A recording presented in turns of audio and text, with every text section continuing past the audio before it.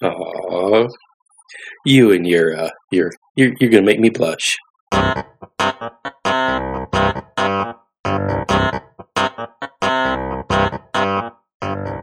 What's architecture really about? Archispeak is a show that dares to peek under the architectural kimono, exposing what architecture really is, what it is that architects really do, and show you why we are passionate about our chosen profession. I'm Evan Troxell.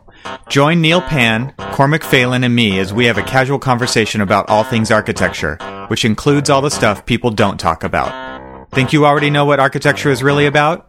Tune in to find out.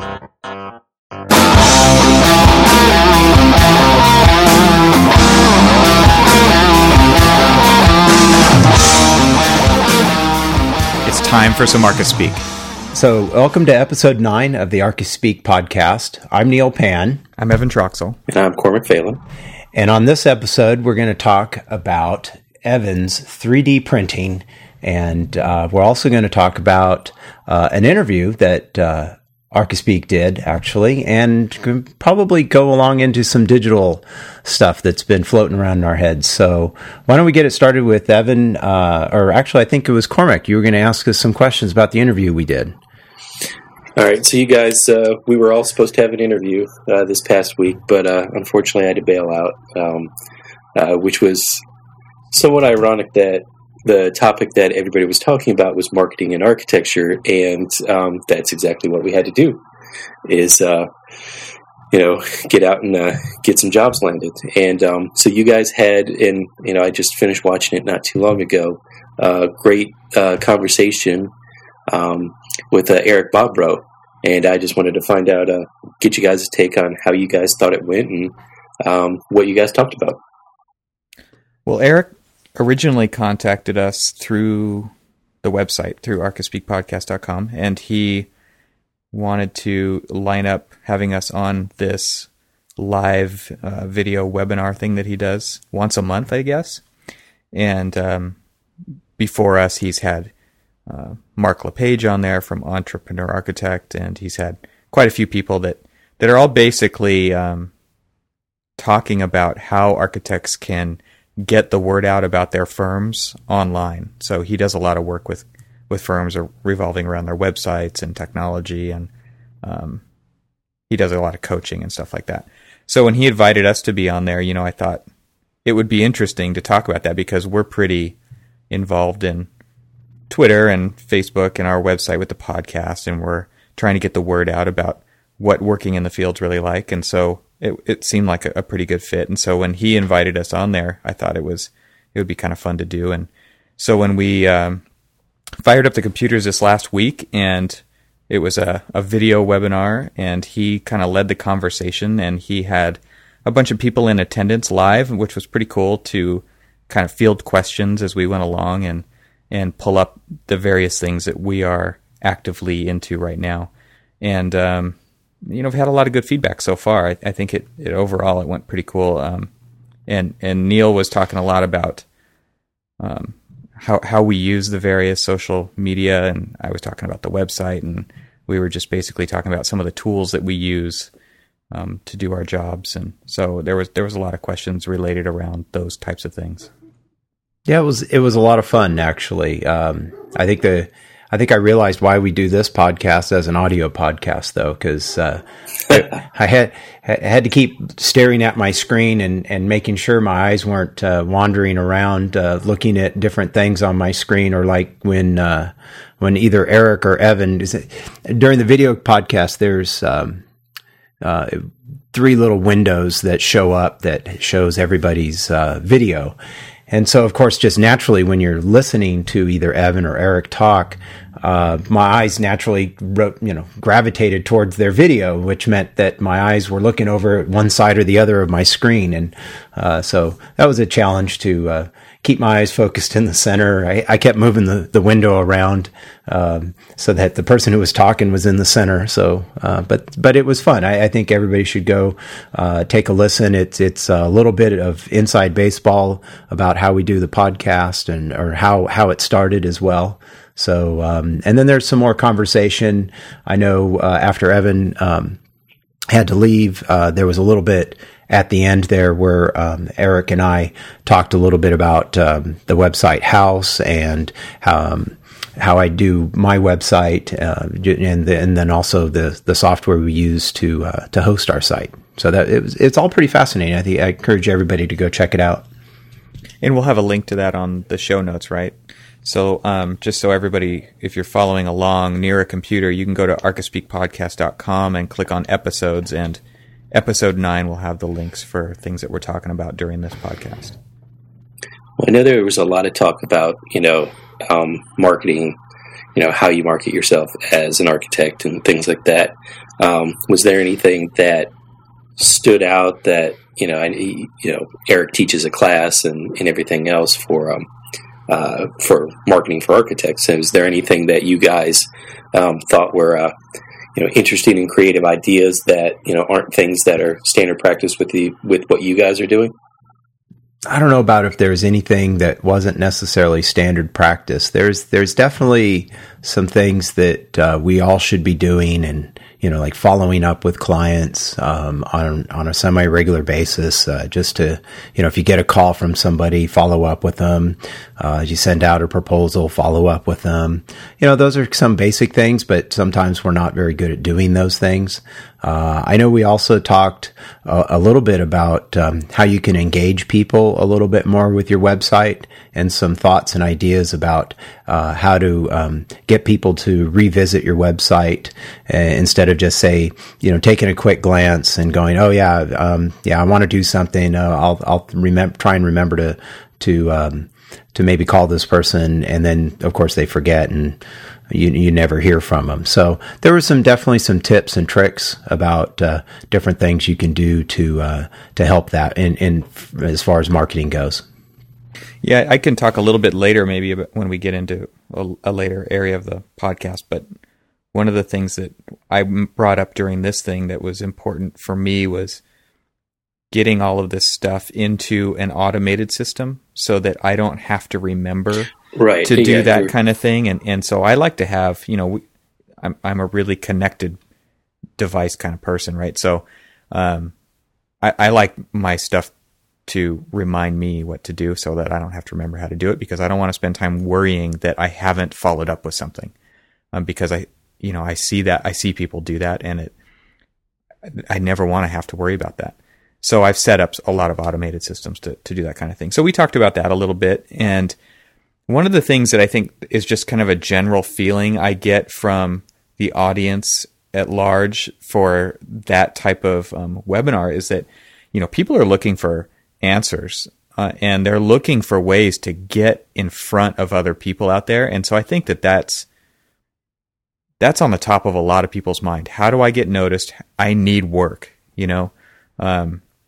and so I think that's probably, if you look at some of the people that we rub elbows with online, you can see that they're pretty good at that, because, and what I was saying on the webinar was, you've got to put yourself out there. You've got to put your ideas out there. You've got to put your hints and your tips. And you basically, I feel like it's like watching the Food Network. Those chefs are not afraid to give away their recipes.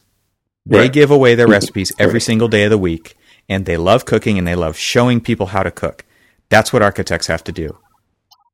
Well, I'm actually glad that you kind of brought that up, because one of the things that Eric was talking about was the architecture website. How do you guys actually? I mean, this was a question that everybody seems to ask. In our office, we've tried to revamp our website, a variety of different times, and it's, how do you see the website for an architecture firm or sole practitioner? How do you see that as part of your marketing strategy? Is it, as Eric was saying, simply a brochure? Is it something more interactive? Is it something, one of the previous interviewees that Eric had on there, Mark LePage, in his entrepreneurial architect, it seems very interactive with, his website.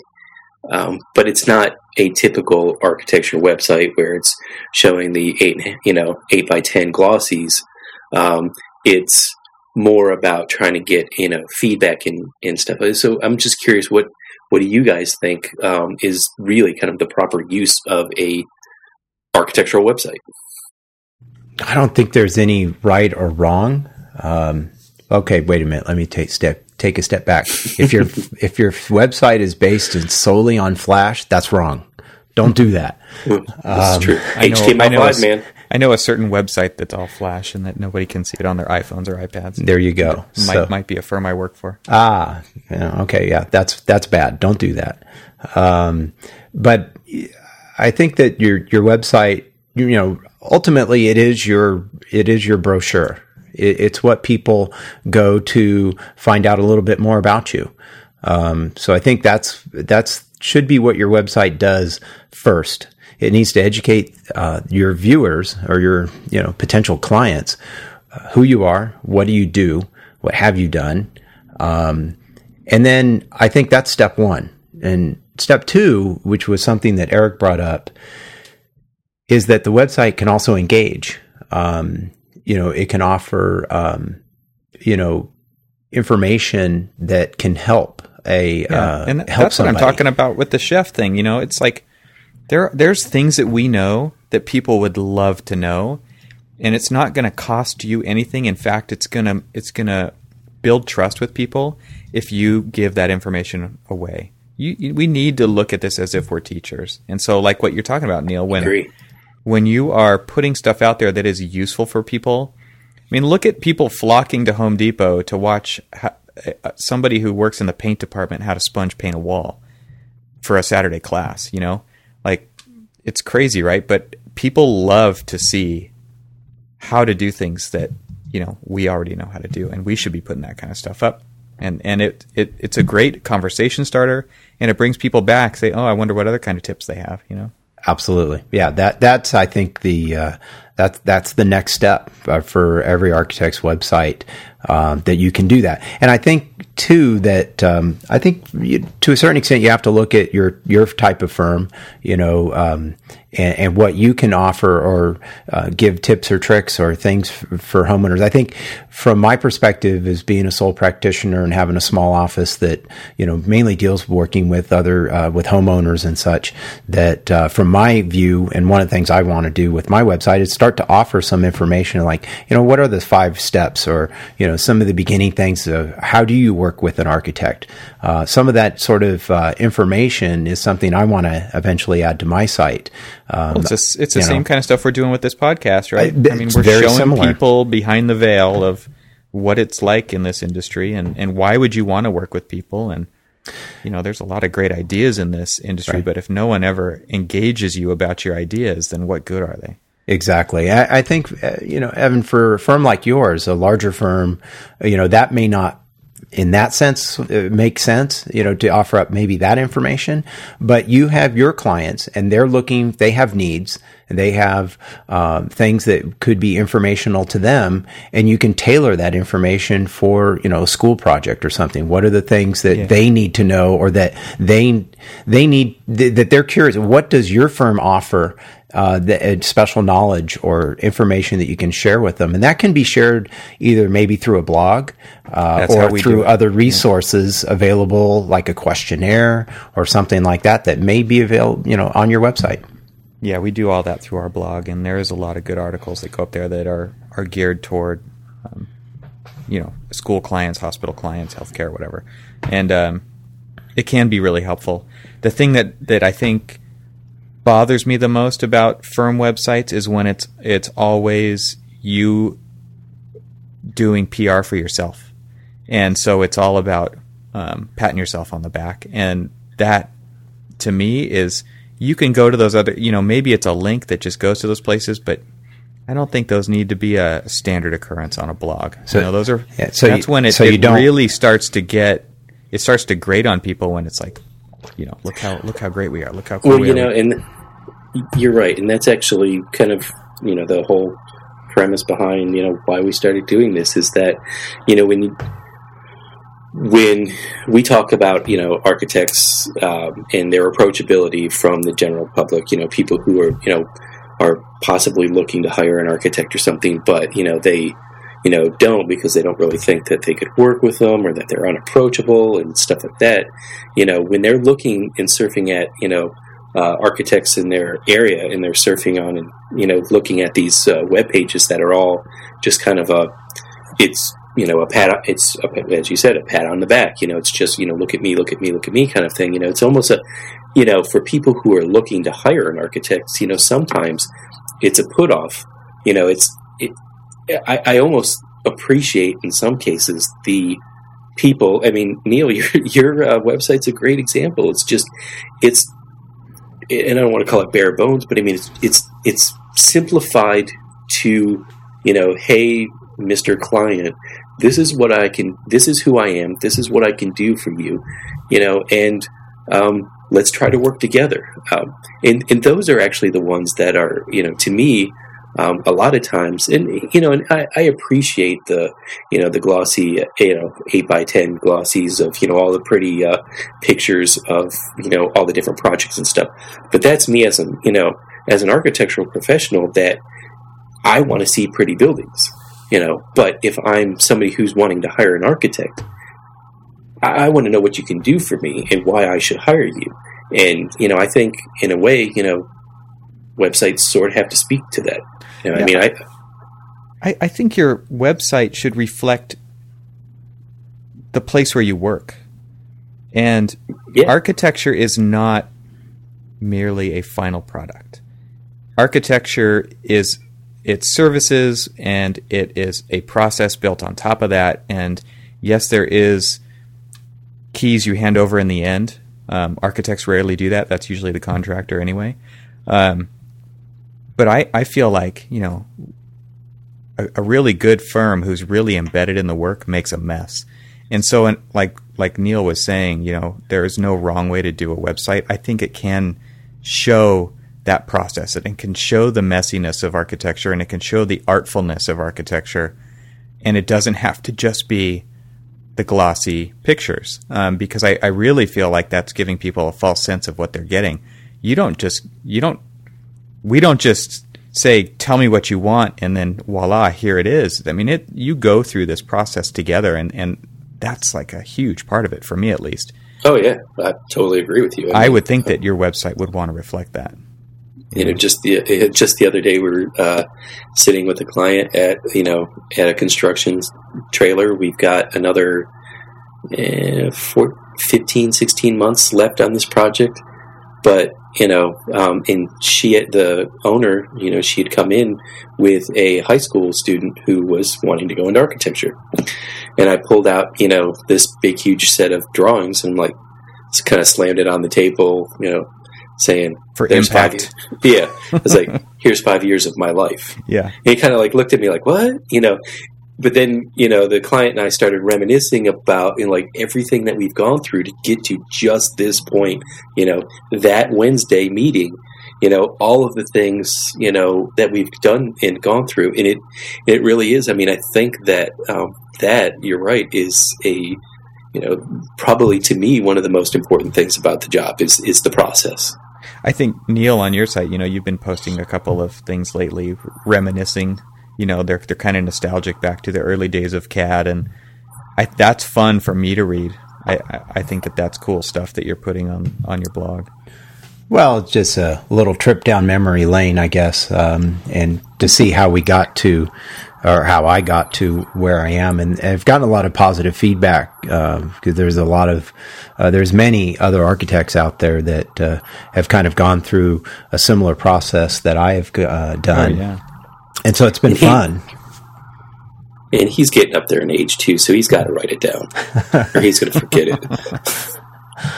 I remember when. I tried not to make it sound that bad, but... Well, back to the teaching thing, I have my website, getmethod.com, where I put tutorials and stuff out there, and I think that, this is I'm practicing what I'm preaching right now, where I like teaching people how to use this stuff. I mean, my whole bent on that site is that I want there to be better designers in the world. We need more great architecture. We don't need less of it. And that's one thing that always pisses me off is when architects are having these pissing matches. There's never room for more than 2 architects in a particular region.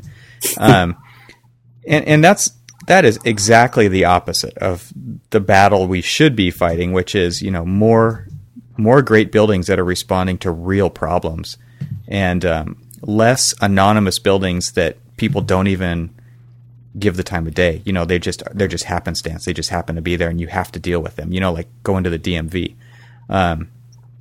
We need more great stuff. We need more great buildings. We need more great spaces that show you what architecture is capable of, how it could change your mood, and how it can bring back memories. When you hear the noises in that space or feel the walls, there's nothing like going into certain spaces and the first time you were there rushes back into your mind. And a lot of architecture can do that. Unfortunately, a lot of it doesn't. But I want to share what I know how to do so that it makes it easier for other people to do that. And then they can take it further than I have, because they get to that point quicker. And I think we need to do that as a profession. We need to be teaching people. And I'm not saying we're teaching people how to do our jobs for us, but I want to be able to share what we know. And we should be like a chef, like I was saying earlier. We should be not afraid of people making our recipes, because, we have complete authorship over the things that we're doing. And it's definitely not an easy thing to do, but they're going to be more open to doing it with you. Well, Evan, you have a great example that kind of ties the last 2 things we were just talking about, which is teaching, being able to share our knowledge and teach. And in addition to that, showing the process. And you mentioned actually on the interview, and we'll have a link to it in the notes, on your site, where you have a post called Evolution of Design.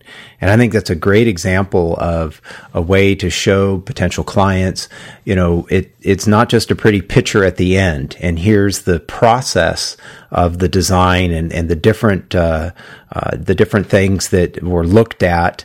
And in fact, I think actually even on my, I posted a picture of some time ago of some flimsy sheets where you can see the process of design actually in the sheets, where I took a sketch and kind of refined it, and the third version is kind of a nicer sketch of a design proposal. And so I think that's more what we need to be sharing with the public, to let them see what happens. I think the public sees construction. They'll see something under construction. They'll drive by it every day, and they'll slowly see it rise and the messiness involved in that, or maybe they've done a home remodel or something. But they don't really see the process of what we go through for design. I mean, we've often talked, maybe on this podcast or, on Twitter or something, that, we'll go through 50 different iterations of something and show the client the last one. Yeah. But they didn't see the day long, they'll look at it and go, wow, that's great. Well, change this. But I mean, it looks like, wow, why did that take you all day to do? Well, it didn't take me all day to do. It's the other 50 that took me the rest of the day to get to this one. Yeah. And I think that's something that's often missed, when it comes to architecture. Yeah. One of the things that is great about architecture for me is during the process, I'm completely okay with not knowing the answer. And there's a lot of people out there who want everything figured out right away. And there's a lot of times when that just doesn't work. And I'm completely okay having things completely unresolved in a project, until I can figure it out, whenever that is. And that is part of that process as well. And a lot of times you'll go do a presentation for a client and they have questions, and the answer is, we're not there yet. There's these 3 other questions that we have to ask first before you can even ask that question. And that, to me, is part of educating the people you're working with. But there's people in our field who are guilty of that as well. They want everything figured out up front, and that's not. You want to go through the process of discovery and figuring these things out the best way. And one thing leads to another. And it's pretty amazing the path that these projects will take. And so it is pretty fun to document that process along the way. And speaking of the process and documentation, we've been wanting you to talk about your 3D printing and our logo and some of the things that you've been doing that way. So let's kind of segue into something that we've been trying to get you to talk about for it seems 9 episodes. You have to bribe me. Yeah. I've got some extra beer here. Okay. That was easy. There you go. So yeah, I mean, it was a design project that I took on to come up with kind of this little cityscape, and it was just something I did one night, and I had the opportunity to turn it into a real thing. And so this is nothing new. There's a lot of architects out there who run 3D printers 24 hours a day, but it was new for me. I haven't had the opportunity to do that yet. The types of modeling that I did when I was in school, I did learn how to do digital modeling then, but it was all analog output. So I would, be cutting chipboard models with an X-Acto knife, and I love that process. And then eventually we got into laser cutting, and so you'd build the 3D model, you'd lay it all out flat, and then you'd send that CAD file to a laser printer, and it would spit it out, and then you'd glue it all back together. And so now, obviously, we're at the point where 3D printing is a reality, and we can digitally design these things, and it really is the coolest thing to hold this thing in your hand and not have had to physically build it. And so it was a fun process to go through. I learned a lot. There's a lot of things and this is something I've thought of since I did the 3D print of the logo and the trophy, whatever you want to call it. And I think that 3D printing is kind of a buzzword. It's a popular thing right now to talk about.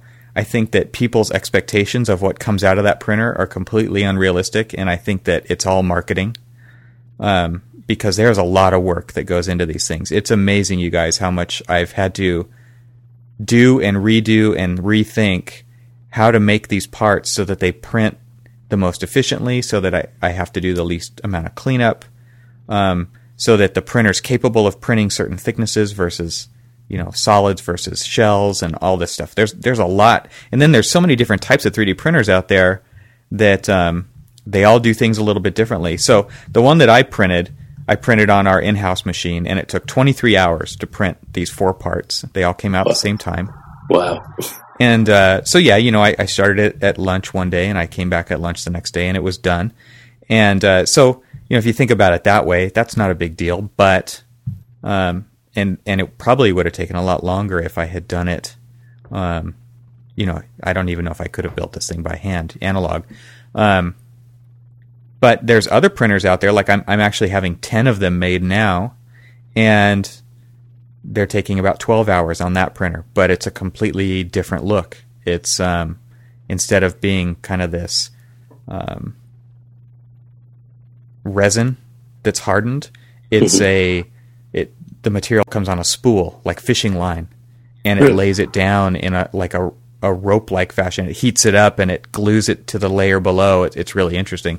And then there's starch printers, and there's paper printers, and there's all these different methods. And so, there's going to be some models that you could make that might come out great with one style of printer, but might look like crap with another one. And then it all depends on, do you want it to be like finish quality, or is rough okay? Is a fast rough print going to be fine? If you go to like Morphosis website or their Morphopedia, I'm sure that there's tons of images because they iterate so quickly, and they're outputting 3D models all the time of the different forms, and they're real rough, but that's fine. It really depends what you're using it for. This one that I did was very fancy. I mean, it was like a 30 micron, which is super detailed, and it gets like nice sharp edges. It's amazing, versus like a CNC machine cutting out a piece of aluminum where it can only get so tight on the corner because you're using a physical bit to carve. You don't have that issue with this. I mean, the corners are perfectly perpendicular to each other, super sharp edges. It was very cool. Was this a resin printer? Or yeah, it's a resin printer. And then, when I was teaching at Cal Poly, we had starch printers, those models are super brittle. And then the one that I'm using now is the spool. So there's so many different kinds out there. Now, where do you get access to these printers? I mean, does your company have them? I mean, we have one, yeah, and it's the resin one, and they're not cheap. But now the one that I'm actually using to print the 10 copies on is a $2,000 MakerBot, and it's called the Replicator 2, and it's a desktop 3D printer, and it's made for consumers. And so they're working out the bugs and the kinks, and some friends of mine have one, and they're doing the printing for me. They're actually should give them a shout out. It's we'll put a link in the show notes, but my friends Haley and Hunter are doing the 10 prints for me on a Replicator 2, and they are running a little design studio out of San Diego called Symbiotic, and we'll put a link to that in the show notes. But they're working hard on it. There's definitely some issues with parts on the printer that they're trying to work out, but overall, it's really cool. That was a mouthful, but anyway, that technology is getting there, and I wish our in-house printer was going 24/7 because it's pretty funny. We had material left over in it that hadn't been used, and it expired, quote unquote. There's an RFID chip inside the material, and the printer wouldn't use it anymore, so you just have to throw it away, and it's not cheap. Yeah, I was going to say, I mean, so, you were saying a $2,000 printer, but what about the medium? I mean, what? Yeah. So the media on that one's pretty inexpensive because it's a spool of filament, but the one that we have at the office it's a $50,000 printer, and it comes in these little jugs, and yeah, the computer reads them and says, "Oh, sorry, these are expired. Please buy some more from us." Wow. So what do you see as the ultimate use for 3D printing in an architectural studio? Now I'm probably thinking more of the architectural studio of now, and probably not thinking far enough in advance of what is it going to be the studio of tomorrow. But I mean, what do you see is going to be the benefits of 3D printing in an architectural studio? I think it really ties into the graduates who are coming out of school who are 3D modeling everything. And no longer are the days of a lot of analog modeling with X-Acto knives and glue and chipboard. I'm sure that's still happening, but the real benefit to this process is that it can be going all the time while people are modeling. They can be spitting out parts. And I think it's great for iterative design, small massing models, and for when you're really trying to work out different concepts that work on a site, because no matter what, clients love to see real things. It's way easier for them to grasp, even on a really small scale, their site in a physical model than it is on a computer screen, because the computer screen, it's so easy to get disoriented. And then also our clients typically are not educated in how to read a set of plans. They don't know what the heck they're looking at. And so I really feel like that's when these models come in, and that's where you get the biggest bang for your buck there. Excellent. Yeah, it's cool stuff. So Evan, I don't remember if you had anything in the couple of images that you posted of our logo that you printed. How big is that? It is, when it's together in a cube, it's 6.5 inches tall, 4 inches wide, and 4 inches deep. So it's 2 hands full. Okay. And that took about 23 hours. The one that, if I just took our material costs, it's probably $350, $400 to print that thing at the super high resolution. Whereas these lower resolution ones are, more like half that cost. And they're gonna still look great, but they're just not as high gloss of a finish. Now, is that a material you can paint, or? Sure. Oh, you can. Okay. Yeah. Yep, it's paintable. It doesn't require any kind of finishing. In fact, it's so hard that we use a really high-powered pressure washer to clean it off, because there's 2 different types of materials when you're printing.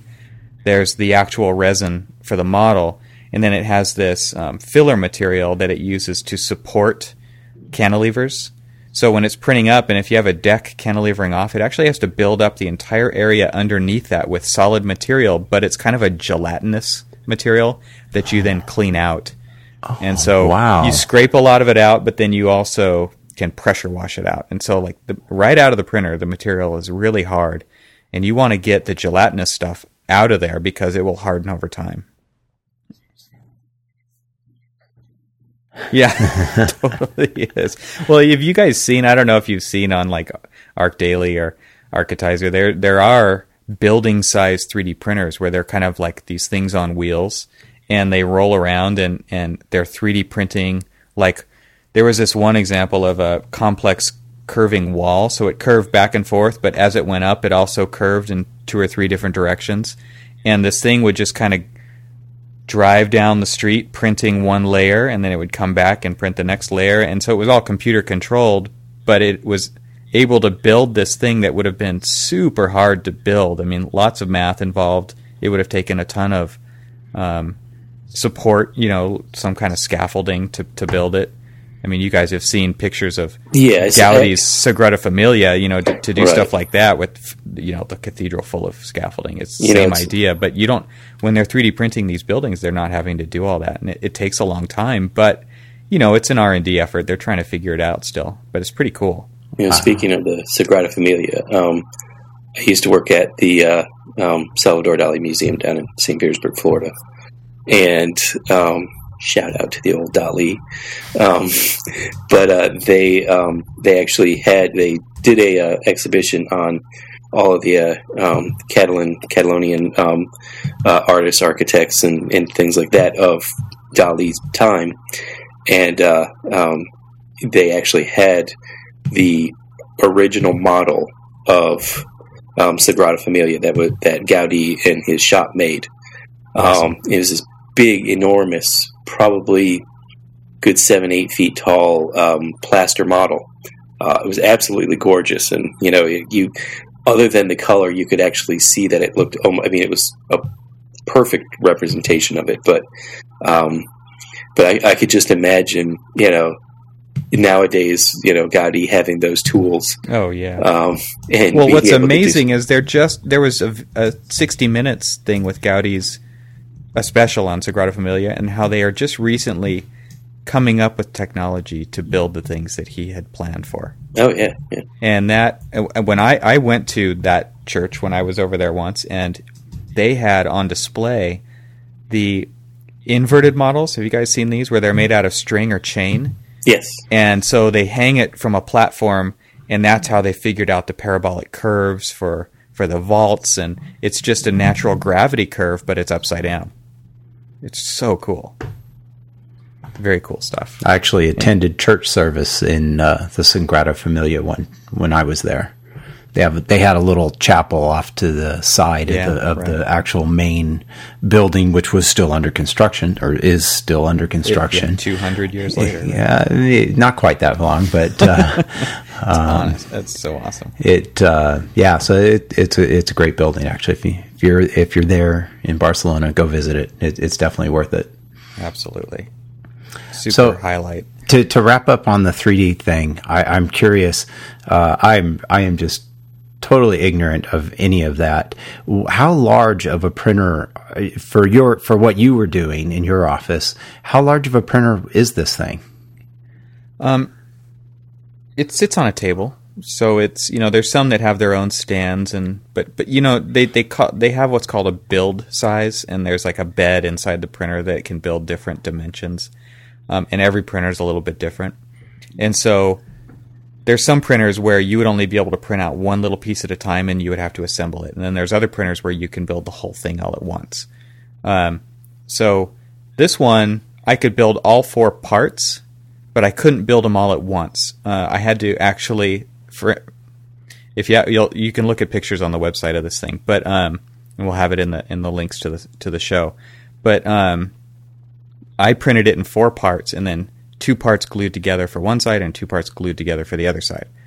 I had to make it like that to be efficient with the material. But I printed all 4 parts at one time. There are some printers that, they don't have a very big build bed. And so this one sits on top of like a standard folding table. It's probably 4 feet wide, 3 feet deep, 3 feet tall. this printer in particular. The one that I'm having the other copies printed on now is half that size. It's smaller, but it still has the same size build bed in it. So I can still have the whole thing printed at once, but it's not as big of an overall machine. I mean, the one that I have, it's interesting because they have computers in them, and you actually have to just set the file up on another machine, get it all set up, make sure it's going to work, figure out how much material it's going to take, and all that kind of stuff. And then you send the file to the printer, and it has its own little computer in it, and it figures out what to do with it once it's there. Like the one that it's being printed on now, you just plug an SD card into it with the file on it, and it just prints like like those little printers that you shove your SD card in to print photos out of. It works the same way. So what? What can you send? What do you send to the printer? It's a file, 3D file format. It's is it a proprietary type of thing, or something that SketchUp or some other 3D program could just output to? No, you can make it in many different. You can make these things in Rhino, FormZ, Bonsai, SketchUp, Revit, ArchiCAD. It doesn't really matter. You can use just about anything. 3D Studio. You have to save it usually out as an STL file, which is a 3D file format that is for 3D printers. It's a stereolithography file format, which is the fancy word for 3D printing. And then the printer can read that, and it figures out the orientation that the part needs to be to build it on the build tray. It's getting easier over time on how to do this stuff,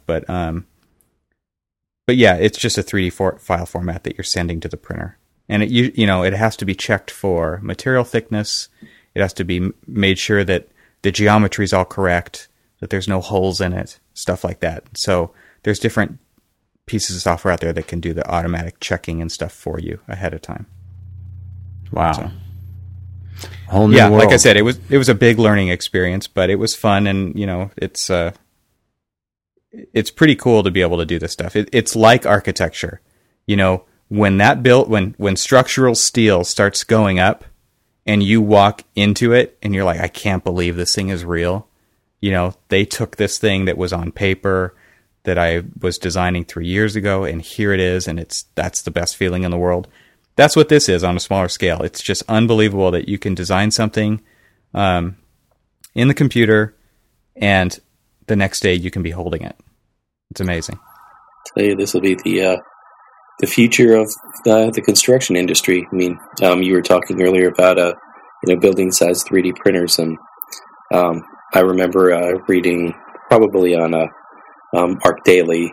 They were showing shelters being built with 3D models, and smaller shelters, but I could see that could be the way that we design, just a quick translation, from design to construction, all at the click of the keyboard. God, I hope not. Jeez. No, I've even heard, and this is probably far out there, but maybe sending a 3D printer to Mars so that it can print buildings or structures that astronauts could live in, or maybe it builds something else so that an astronaut can get back. I don't know. This is probably far in the future, but what an interesting concept. I mean, wow. I mean, amazing. This is just kind of probably the early phases of this. It's probably something that technology is moving pretty quickly. We'll probably see it at, the end of our lifetime. Neil, yours obviously sooner than most. Thank you, Coleman. Thank you. Wow. Nice to throw me under the bus there. All right. I'll take it. I'll take it. Well, speaking of buses and Gaudi, oops. But I think it's going to be interesting to watch it. I mean, I heard the comment, God, I hope not, from you, Evan, and you're right. I mean, because one of the things that we always talk about is the craft that both in the building and, drawing and the process and everything else, that, the really tactile, things that you can kind of get down and dirty with, as you were saying, you don't have to actually get in there to physically build this. I mean, you're putting in the man hours in the computer and, setting up the printer and everything. But other than that, it's all a hands-off process. So, it'll be interesting to kind of see, because, you said it that, people are graduating, coming out, and they're doing these 3D prints rather than, physically building 3D models, where they are pulling out the, chipboard and, metal rulers and X-Acto blades and stuff like that. And, never going to know the pain of almost cutting your thumb off. I thought that was the joy.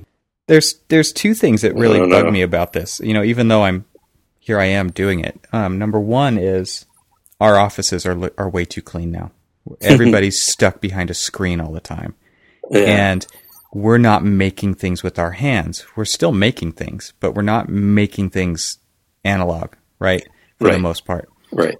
And that bugs me because there's something that needs to stay tactile about architecture, even when it's in an office being thought up.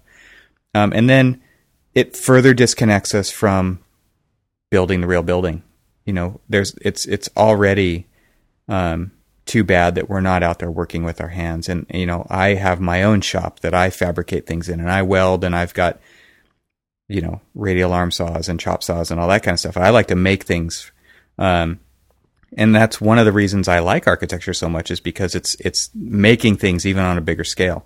And so again, I feel like we are further disconnecting ourselves from the making of the architecture. We cannot forget that, at least for now, buildings are the biggest thing that are completely made by hand. And I think if we further move into the cubicle behind the screen mentality of not getting our hands dirty, I think that we're furthering that gap, and that's not a good thing. I totally agree with you because, one of the things, how did you guys learn, architecture?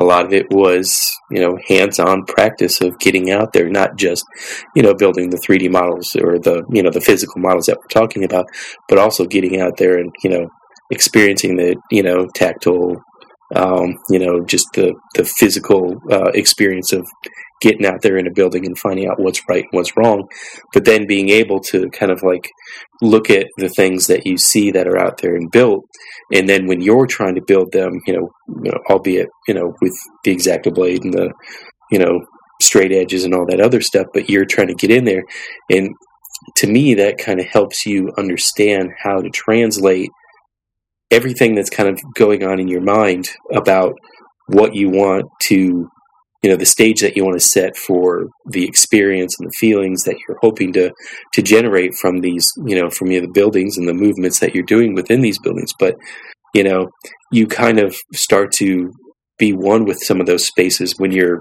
kind of physically building them, even in the, in the smaller scale. And to kind of, like you're saying, to further detach yourself from that, you're almost wondering, and it's like,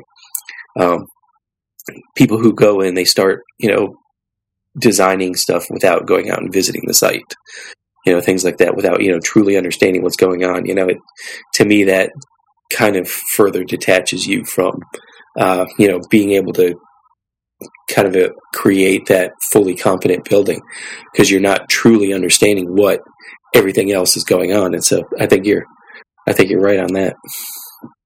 Yeah. There's no hours in the job for you to be going out and visiting the site. There never is, but you have to.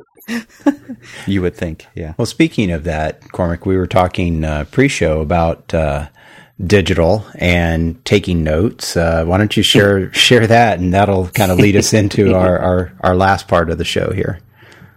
Well, it almost seems, or at least it's getting to the point where it almost seems commonplace that, architects and contractors and owners and people like that, especially in larger projects and commercial projects and stuff like that. They come well equipped to the job site, iPad or laptop in tow and stuff like that. And I just happen to be working for one of those firms that, as of right now, we're slowly making a change, to get to at least, it'll be another topic that we get to, especially, Evan, you talked about it a lot, in the webcast about, the kind of like the digital organizer. And we're finally getting to a point where we're starting to do a project management software that, is going to make organizing, tracking, and, everything else with the projects far easier. It was a project software that I used to use a long time ago, and thankfully they're getting to the point where we've already bought our seats. They're doing all of the transfer of all of our files and getting them squared away within this database system. But so I'm out on the site. Everybody's taking their notes and everything on their iPads and stuff like that. And after the meeting was over with, the owner and the contractor started kind of harassing me because, I don't have a laptop. I don't have an iPad. They're asking me questions. I'm like, well, it's almost like, my feeling of when you're during the design process and you don't know how to sketch, but you're sitting in front of a client and they're like, well, I was thinking about this. And it's like, what, I understand what you're saying, but let me go back to the office. I'll draft it up in the computer and then I'll send it to you and see what you think. And that's a lost opportunity when you pull out a piece of paper and you sit down and you draw it up in front of them and you talk back and forth and you have that whole conversation. And, boom, you've got an idea back, and then you go back and, do your drafting and all that other stuff. But, so they were asking me about some, RFI questions and some tracking of a couple of submittals and things like that. And if I would have had a laptop or if I would have had an iPad or something like that, I would have easily been able to pull it up, tell them exactly what was going on, possibly even answered it right then and there. But kind of at a handicap, and I kind of listened to them basically sort of ridicule me for about a good half hour about the lack of my lack of mobility. And that's really kind of where even with 3D printers and everything else, I mean, that's where the world's going to, and we've got to kind of embrace it and move forward. And there's detriment to that too. I'm torn because we are living in this connected world where our phones are constantly beeping and buzzing, and we are able to check email at a moment's notice and pull up spreadsheets. And, I think there's something to be said for being able to tell a client or an owner that, let me think about that. Let me process that. And then maybe we'll get back together and figure out ideas. I think you're using the case of, you need to find some information that is digital. And so, it would be great if you could pull that up at a moment's notice. That was more of what the if you can, at the same time, what I'm trying to say is it's like, we have gotten to the point where things are so efficient and so available that we don't have time to think about things anymore either. Exactly. I agree with you there. There's been a point there, we've gotten to the point of it's like, want it now. Right. And you're just like, well, let me stop and think for a second. Let me, because, it was it's the drive-through mentality, man. That's what I call it. It is absolutely, it's that, my wife and I like to talk about, the 30-second soundbite type thing. It's if you don't get what you need within that 30 seconds, and now it's actually probably down to 3 seconds, they're going to move on to the next, to the next way of getting the information and stuff. But, you actually brought that up, the over-connectability in a way. So here we are sitting in this job trailer yesterday, and we have everybody's there. Everybody's got their smartphones. A handful of people have got, the iPads and stuff like that. And I don't really know if they actually paid attention to. I mean, this was a contractor kickoff meeting.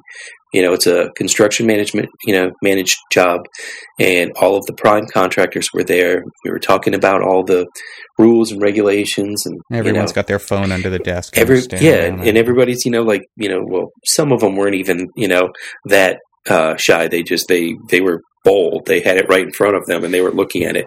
And nobody was really truly paying attention, and there was no real eye contact, and there was no, I understand exactly what you're saying. It's just like, well, I hope it's more like, I really hope that those meeting minutes are really comprehensive, because I didn't pay attention to half of it. Well, you need a strong leader in those, and you need to have a no grazing policy. Phones go in a basket at the door, and you can pick it up when you're on your way out. It's a hard thing, but you're right. It's one of those. It's crazy that people do that in a meeting that you're spending your time or wasting your time at, as the case may be. Yeah. Well, I mean, I had I have another project manager who works on another school project from the owner, and she if she hears even your phone buzz, she'll stop the whole meeting and say, "Go ahead, take your time." It's I can back charge you for that. I mean, and when you start threatening their money and stuff, and she can do that because there's actually she's got she's got the power, and I appreciate the fact that she wants to make everybody pay attention to what's going on. I kind of wish that she would make them read the RFIs, my RFI responses closely. Yeah, or look at the documents. But anyway, Well, now that I've slammed the whole bringing digital devices into meetings and stuff, I can tell you what my favorite thing to do with them is, and I have an article on my site about using the iPad as a presentation tool, and I'll tell you, it's one of the most gratifying experiences when you can put the project in your client's hands. If you don't have a physical model, man, their eyes light up, and it's awesome to be able to hand them an iPad that they already know how to use. And there's a 3D model of their project in there, no matter what stage it's in, and they can spin it around with their fingertips. Yeah. And it is a great experience. It's a very connecting experience between you as the designer and them as your client, and this is the thing that you guys have made together. That is a really cool thing to be able to do with these devices, and it's not me showing them; it's them showing themselves. Yeah, they're looking at what they want to look at. They're fully immersed into it. It's as interactive as if they had a pencil in their hand. Yep. Well, let me ask you this: since we do talk a lot to students and recent graduates, would-be people who want to go through the torture of architecture school and stuff. So here we are, we're coming to the, end of another college school year.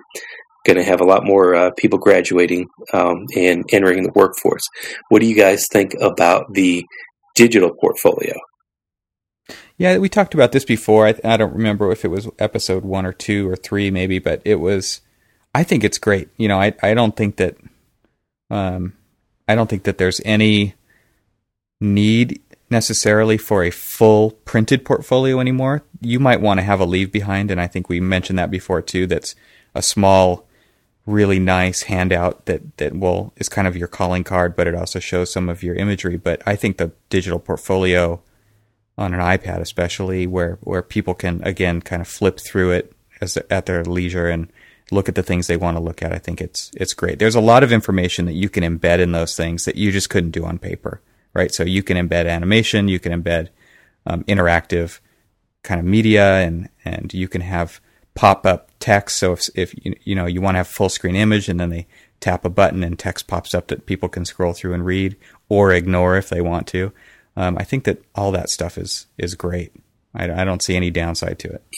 And I like the, and we were talking about it with the client, and I think that, it's also a good tool to use for, a would-be employer is, do you understand how to, at least design or, pay attention to the 360-degree building and not just one facade or another facade. I mean, and have them be able to basically spin it around and, kind of go inside and peek around and just, kind of I understand that people are graduating and they're not, fully immersed into all the different things that they need to kind of put a building together, but, be able to, at least display to somebody that, they've got that 3D working knowledge of being able to translate a design from, the plan paper all the way up to, basically a 3D model and kind of understand how to translate all of that stuff. So I think, it's a great tool. In fact, I know somebody who's going to be going on some interviews soon, and she was asking me about, printing stuff out and things like that. And we really didn't talk about, the digital that much. But I think it might actually be, because again, as I've said, and we've all said, that's where the state of the, architectural profession's going. So you have to know your audience, if you're true, you got to know who you're going to be presenting to. And so if that's something you think that they're going to be interested in, yeah, you want to show it. If not, then you might want to stay away from that. If they're old school, you might want to go in there with an old school portfolio. Well, but what if you're going to an old school firm that wants to, or maybe I don't they know don't. If you do that in an interview. I was going to say, maybe they don't want to go new school yet, or maybe they don't know how to, and they're hiring somebody that can help them. Yeah.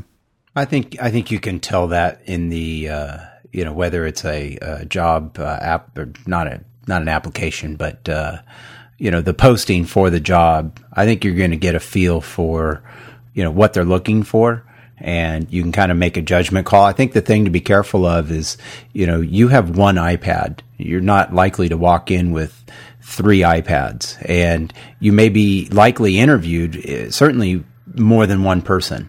And so I think recent grads or soon to be grads, need to be aware of that, you probably need to have like maybe your best stuff in a small paper portfolio that you can hand out, and then use the digital to kind of show the animations and supplement, and maybe start with that. And then you can have the handouts. And those are ones Evan, you just mentioned, those are your leave behinds. So it's not very expensive to do or to print out.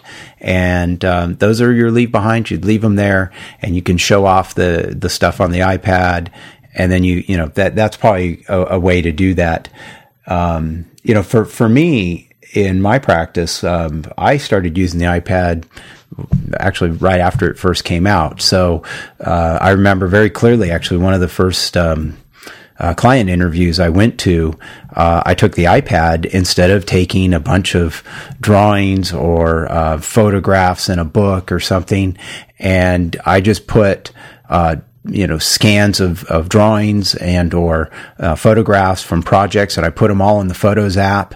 At the time, this was pretty early on, and just using the Photos app, just works great. Walked through some imagery to show them, because we spent probably all of 30 seconds looking at it, but you show them 2 or 3 photos or a plan or 2, and you're kind of done. In this case, we were walking through an existing house that we were going to remodel, and I've done that too, and it's great to show example imagery in there too of inspirational or things that you could be thinking of to convey a mood. Well, that isn't work that you've done. Right. Even. It could just be stuff that you've lifted that something, you want to show off. Something we talked about it actually in the interview that we did on Eric Bobro's site on the Best Practices course, is the website House. And I talked a little bit about how I used it, but I also use it in a way that exactly what you just mentioned, Evan, which was I'll pull up imagery on House and I'll create what they call an idea book,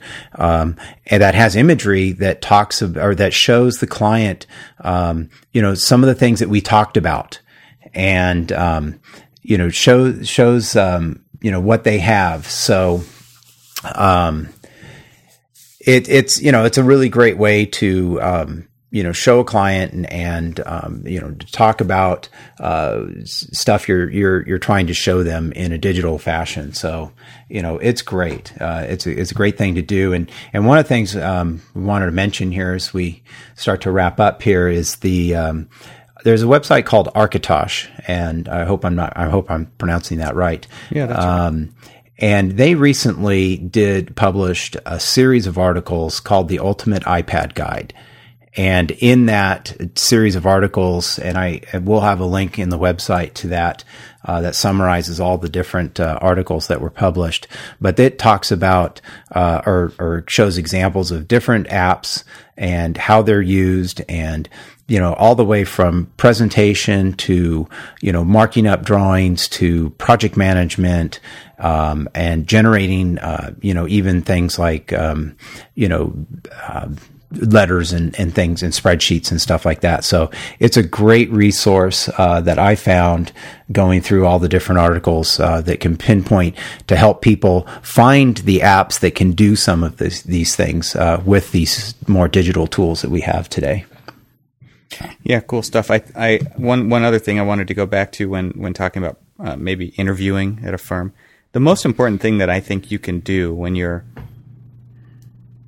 interviewing for a firm is showing the firm that you can think spatially. And if there are ways that you can convey that digitally or analog, bring a model in if it's analog, bring your drawings in if they show that you can do that, because that's what people want to know. Yes. Is how do you think spatially? Can you convey through presentation, through explanation, through walking somebody through a space, what you were trying to achieve spatially? That is super important. So figure out how to do that. Do not, or I shouldn't say do not, but try not to let the conversation come down to what software do you know? Because we all know that we can learn any piece of software out there, and the concepts are very similar between all of them. When you're in school, you might have been forced to use a certain piece of software by a certain instructor, and that really shouldn't matter. What's really important is that you can do architecture. And so, it always bugs me when people start talking about software and, Revit and SketchUp, and who the hell cares? I mean, they're tools. Right. You've got to be able to do the job, and however you can do that job, do it. And so if you think that it's better to show that you can think spatially on an iPad in a presentation, do it. If you think it's better that you can do it with a physical model, bring it. I think that that's something that I would definitely encourage people to do is try to figure out what you're passionate about, show how you can convey that in an interview, and I'm sure you'll do perfectly fine. Well, I think that's a good place to wrap up this episode, guys. So if you have any questions or comments, the best way to reach us is at the website at archispeak.com and Archispeak Podcast. Archispeak Podcast. Oh my gosh. I wrote that. Don't go to that other site. Wow. He should have wrote it down. Gramps is getting old. Yes, that's right. Yes, another old joke. Thank you very much, Cormac. On the archispeakpodcast.com website, you'll find links to our Twitter accounts where you can reach us individually, or our Archispeak Twitter account, and also on Facebook at facebook.com/archispeakpodcast. And if you enjoy the show, please leave us some reviews on iTunes. That really helps spread the word for the show, and we like positive reviews. That's why I said if you like the show. If you don't like the show, just disregard that comment. That's right. All right, guys. All right, we'll see you next week. Okay. See you guys. All right, bye. Bye.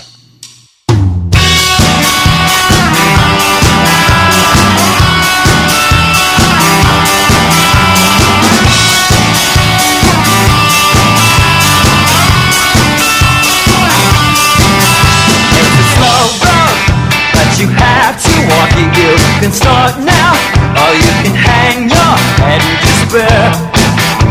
It's the only road to take you there.